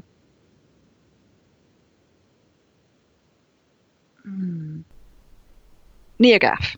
Okay. Who's we've been chatting. He's good." And I looked at his stuff and I was like, yeah, this guy seems to know what he do. Got in touch, said, hey, well, you're at some, I think he did no, that can't be right. I was going to say it was the Chibi Robo GBA version, but that must have been later. Chibi Robo is a game we could talk about in terms of games doing things that I didn't think they could do. So Brandon started out doing GBA reviews for us in America. And then when we expanded Edge Online, he came on and basically ran all of the content there. And now he's Brandon Boyer. So yeah, exactly. That worked out. And there's a few. Ollie Welsh, we've mentioned, has gone on to great things. No, it's that was a great pleasure. Yeah. And I totally do want to talk about GB Robo, but also I'm conscious of the time that we have, so I'm gonna push forward, and I'm gonna we're gonna sort of take a brief aside for some relatively quick fire questions, although they never really turn out that way. Margaret, I'll do my best. If you had to play a game with death for your own mortal soul, what game are you best at? I'm very bad at games. That's I'm okay. basically dead. Could it be the New York Times crossword? It could. It's not as visually appealing as some other alternatives, but still, it's actually fine. the old DS Times crossword was pretty decently put together.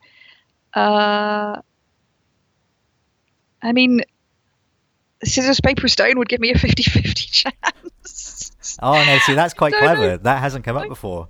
I don't know. Yeah, I don't. I guess maybe at my best, maybe Guitar Hero. There was a time when that's a very Bill and Ted answer though.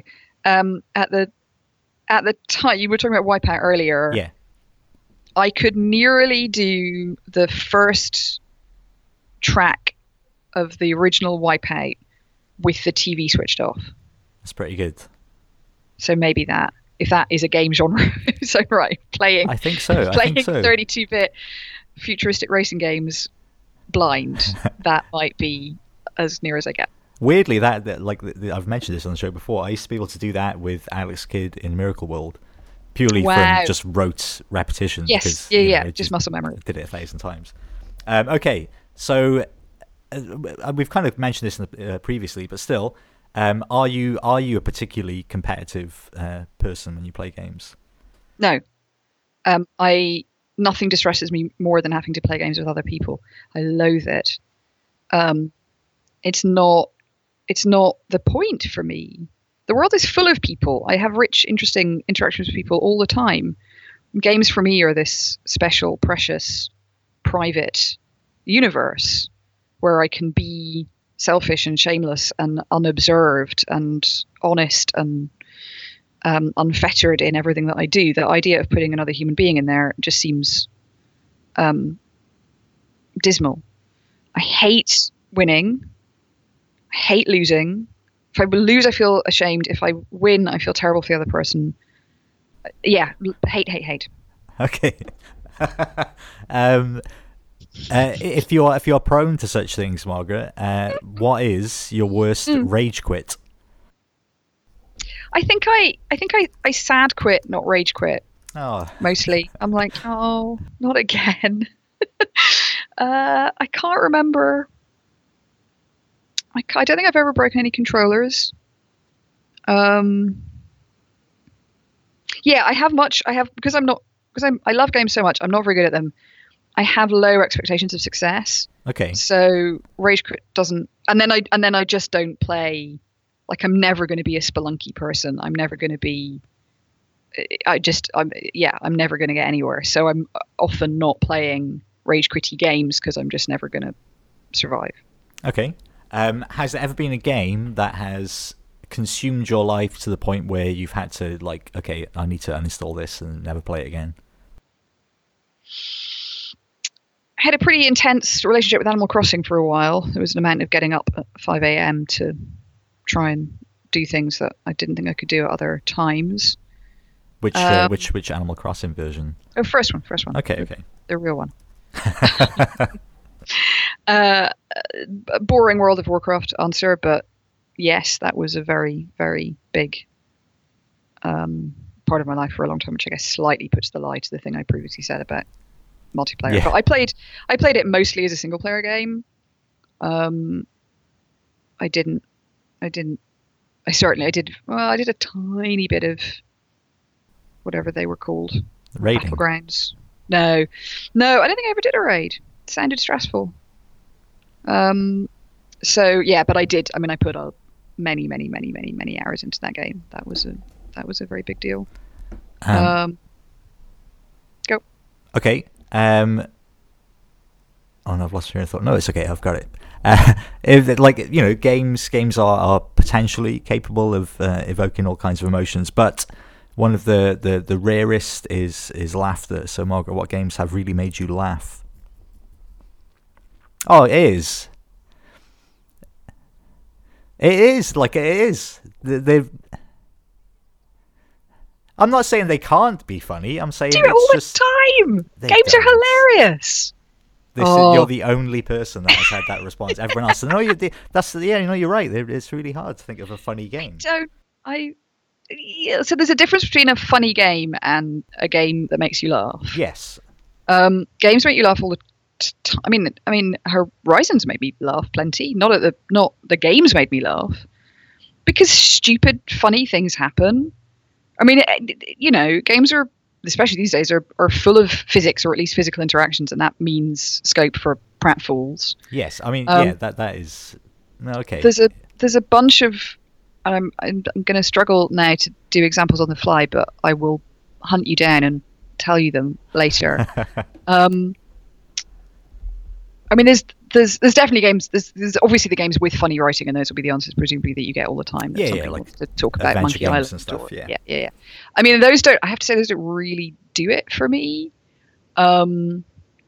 It's Animal Crossing's hilarious. Since we just mentioned Animal Crossing, there's so much sly, funny humor in that with the mortgage that you're paying off and the way Mr. Rossetti talks to you and those kind of things. Let's ask me other questions, and then as we go, I'm gonna think of funny games to prove you wrong. That's my goal now. No, that's fine. No, I suppose it's like there are funny things that will happen, but very rarely will there be like a game that's built to be funny. That's funny. If you know what I mean, like that isn't. Some people don't set out to make a comedy game. I don't think. I mean, some people no doubt have, but Amped 3. Amped 3 is a good one, but again, that's more like the game is really good, and then they've just put in all these wacky, really funny things. They spent 50% of the production budget on animation and comics. Really? Yes. That well, okay. I'm gonna put Amped 3 then. That's going on the official list for funny games. Okay, well, no, we'll move on. We'll forget about that. You can say things as they come to light. So why, or what prompted you to then make this switch into making games as opposed to writing about games? I kind of slid into it. So I decided to make a move away from Edge, but I didn't really know what was going to happen. I was real tired and felt like I was never going to be able to figure out what the next thing was while I was working that hard. And so I moved back to London to figure out what I was going to do. But then kind of before I even got started, I was lucky to get some calls from people I knew a little And so I got a chance to do some kind of consultancy on design consultancy or press and PR consultancy on some console titles, which was exciting, but also got me close enough to AAA that I didn't necessarily feel like I wanted to go any further. And then I got a call. There was a woman I'd been on a committee with for a games festival that was mostly run by people who didn't seem to know or care very much about games. I didn't know her. Was that in Edinburgh by any chance? I'm not going to be specific. Okay, that's fine. The nature of that festival. And a stupid thing was happening in the meeting that seemed vaguely relevant. And because I'd just seen it and I couldn't resist it, under my breath, kind of just to myself, because I was so frustrated about what was going on, I went, Leroy Jenkins. Because someone was just making was messing things or whatever. I can't even remember. And this woman, probably the only other woman or one of the only other women next to me across the table, was cracked up. And that was Alice Taylor, who had just moved to Channel 4 to run their new digital output for educational digital output for teens. Mm-hmm. And it turned out that she was just about to go on maternity leave. So she very kindly asked me to be her maternity cover. And this was just at a point where Channel 4 had decided to, they have Channel 4 in the UK. They're not state funded, but they're kind of state subsidized in that they get access to the airwaves for free in exchange for a commitment to providing educational content. Mm-hmm. And they identified that they wanted to deliver that, concentrating on teens, on 14 to 19-year-olds. And this was at a point where they realized that the investment they were making in televisual output just didn't make any sense. They were putting educational TV shows for teens on at 10 o'clock on a Tuesday morning because that's, that was a time slot that was free and nobody was watching it. Teens were on their phones all day anyway. This didn't really seem to be working. So they made a decision, and I think they've evolved this policy since, but they made a decision then that they were going to spend 100% of their budget on digital and games, which was a pretty radical thing for a TV company, a TV broadcaster to do. And then the other exciting thing was a lot of the educational content that they focus on isn't curriculum based. The BBC does a great job of, helping you practice your French verbs and, drill arithmetic. What they wanted to concentrate on was soft skill stuff that didn't tend to get taught. So that's, financial advice, mental health issues, sexual health, digital literacy, all of these different kind of things. Yeah. So I had a chance over the next 2 or 3 years to advise and help shape a bunch of really, really extraordinary projects that ranged from kind of cross-platform multimedia mental health project to history games about the Norman invasions to a sexual health game called Private for the Xbox, which was set inside a diseased vagina, and you led a small troop of tiny soldiers wearing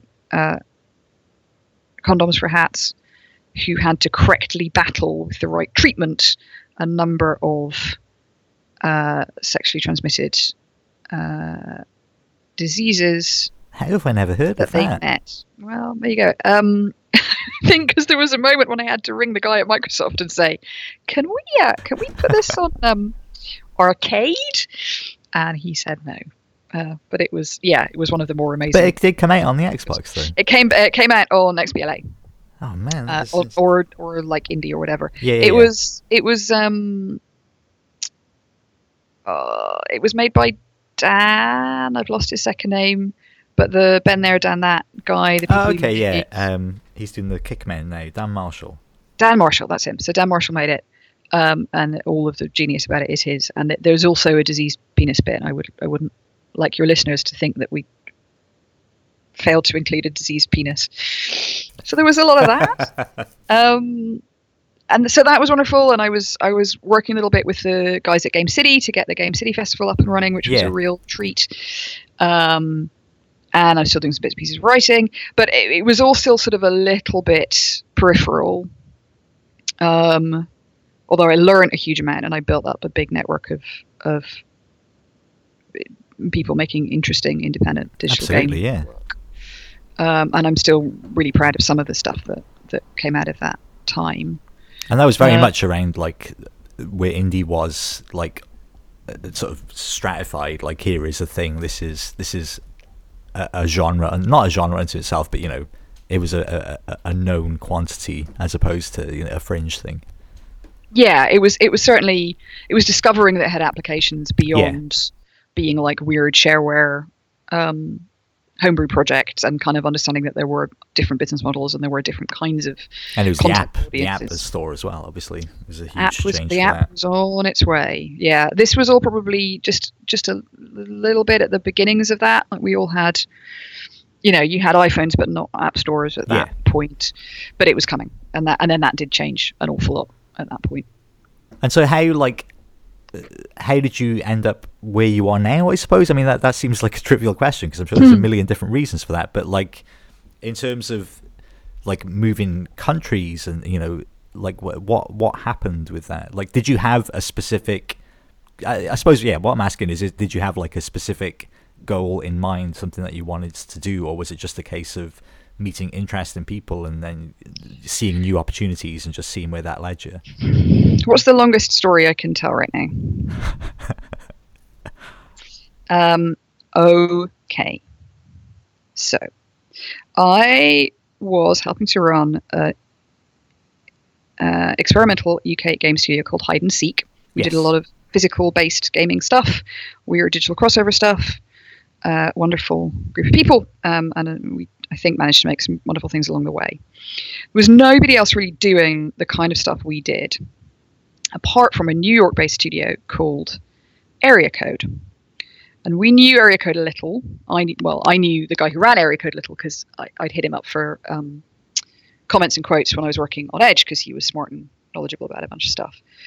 And I knew a woman called Katie London, who was another of the leads there, because we'd run a little conference in London and she'd come over to be part of that. And late one night, news broke that Zynga had just bought Area Code for an undisclosed millions of dollars. Was this pre or post Drop 7? This was post Drop 7. Okay. And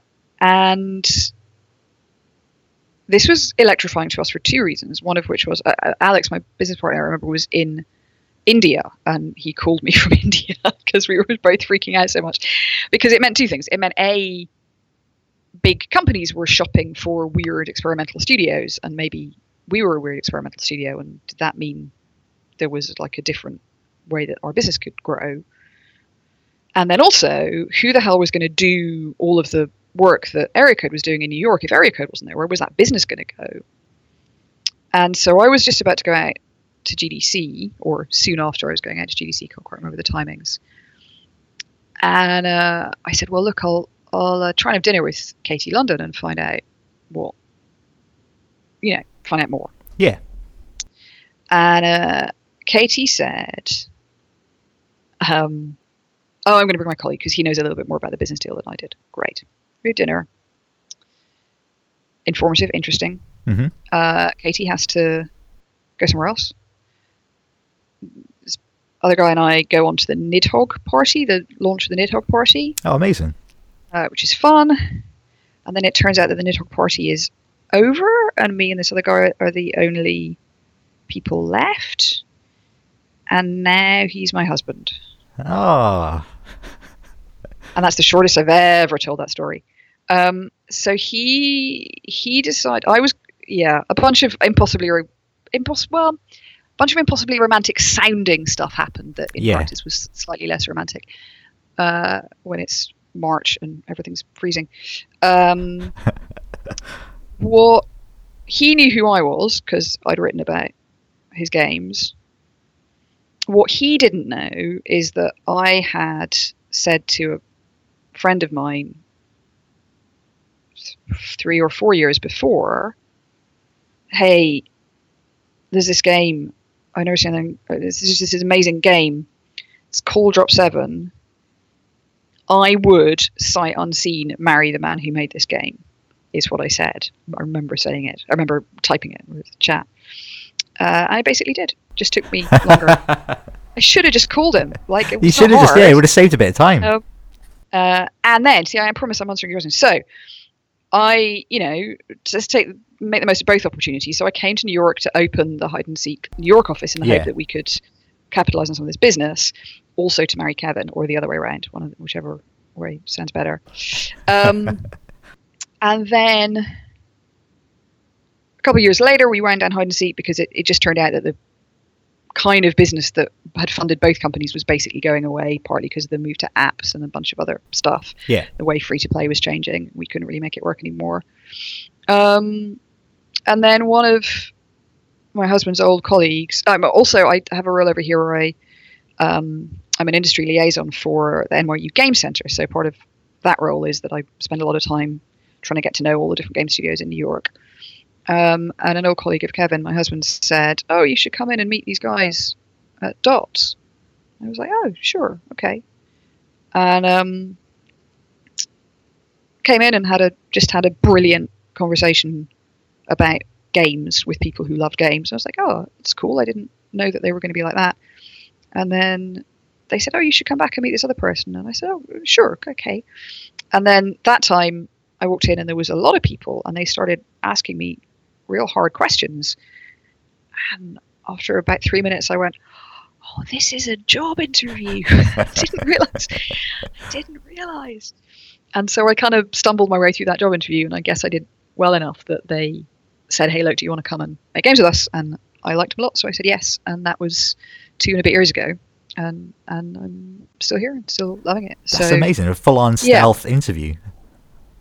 Yeah, I mean, I don't think they were trying to ambush me. I think they no, but thought it was obvious. But that's probably for the best. I think people would do much better in interviews if that was the case.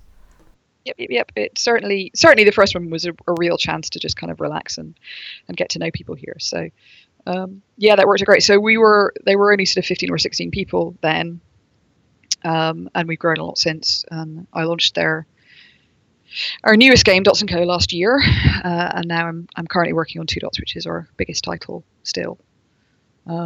Very exciting, Margaret. It's a pretty nice set of situations to be in. That is amazing, and all of the things that took you to New York have clearly paid off. You're doing happily married and all that. Doing well in the studio. That's good. Oh no, you're making a presumption about the state of Well, marriage, I am purely from how fondly you told the stories of meeting him. So of course I'm just going to be happy. Just to sort of finish up, I guess I want to try and, again, this is a ridiculously open-ended question, and there's probably a million answers, but nevertheless, like, I suppose just in the past few years, like, are there games that have kind of stuck out for you that have had some kind of impact for whatever reason, you know? It's hard. Do you think it's... I mean, it's hard because it's a ridiculously open-ended question, but also, do you think there's an element of, the older people get, the harder it is to have that sense of the new and the exciting, and I didn't know they could do this? There's some of that. I have to say, this right now is the first time in a long time where I'm like, I don't have enough time. I haven't finished Horizon yet. I can't play Nier. I haven't finished Horizon. Wait, Breath of the Wild? Are you kidding? What am I going to do? Am I going to buy that console? Yeah, maybe, because it seems really exciting. What? Are we releasing Final Fantasy 12?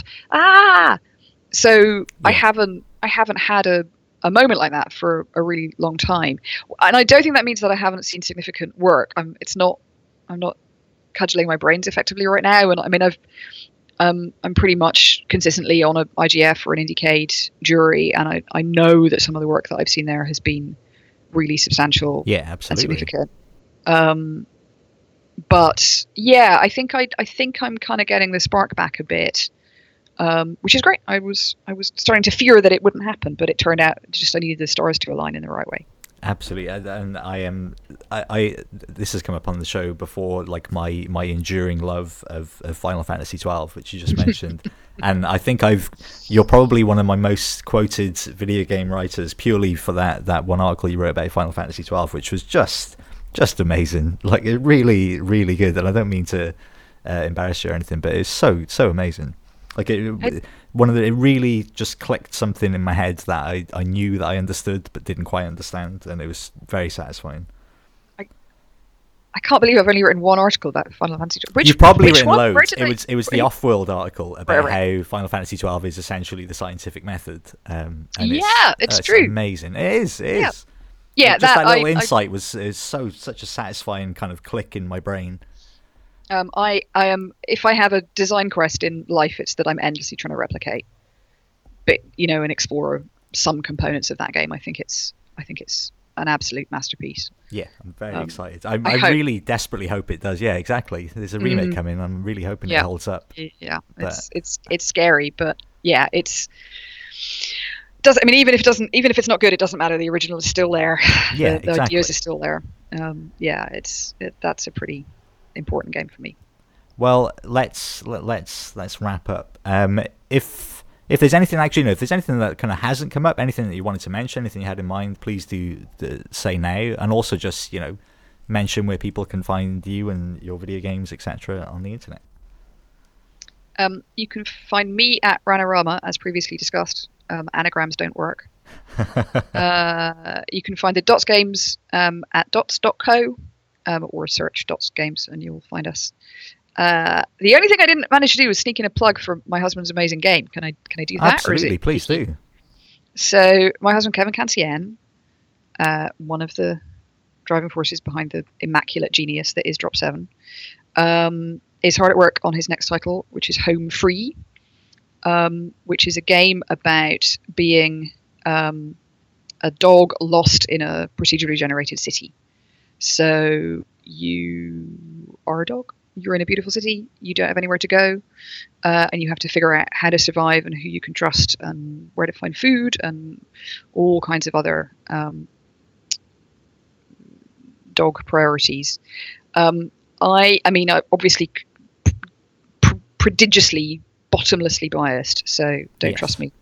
But I do find it's the game that finally made city games work for me. That the thing that drives me crazy in GTA or a bunch of other, even Shenmue, is that it's bullshit. That the city, you're telling me that I'm a human in a city, but then none of the things work that ought to work if I'm a human in a city. Yeah. And it's just fake, and it frustrates me. And it turns out that actually being a dog in a city completely solves that. Of course you can't talk to people. Of course you can't go into that store. Of course you can't get on a bus. You can be on the street and you can interact with the people that are there, and there are objects and obstacles that are good and bad for you. But you have a completely different, the city feels like this much more alien, perplexing, unpredictable environment, because you're viewing it all from literally the perspective of a dog. That's the other amazing thing, is if you drop your perspective of a city down from 6 foot to 2 foot, it feels so different, it looks so different. I mean, based purely on animated GIFs that you've shared, it looks like a masterpiece. It's a very beautiful game, and he is a very smart man. And so is that out now? Is that available? The best. It is not out, but follow him on Twitter and bookmark, the possibility of grabbing it on early access or wherever it initially debuts. It's a special thing, I think. I'm looking forward to it. That's all I wanted to say. Good. Was that okay for you, Margaret? Did you enjoy chatting? Was that good? It was heaven. Oh, absolute lovely. bliss. Lovely start to the week.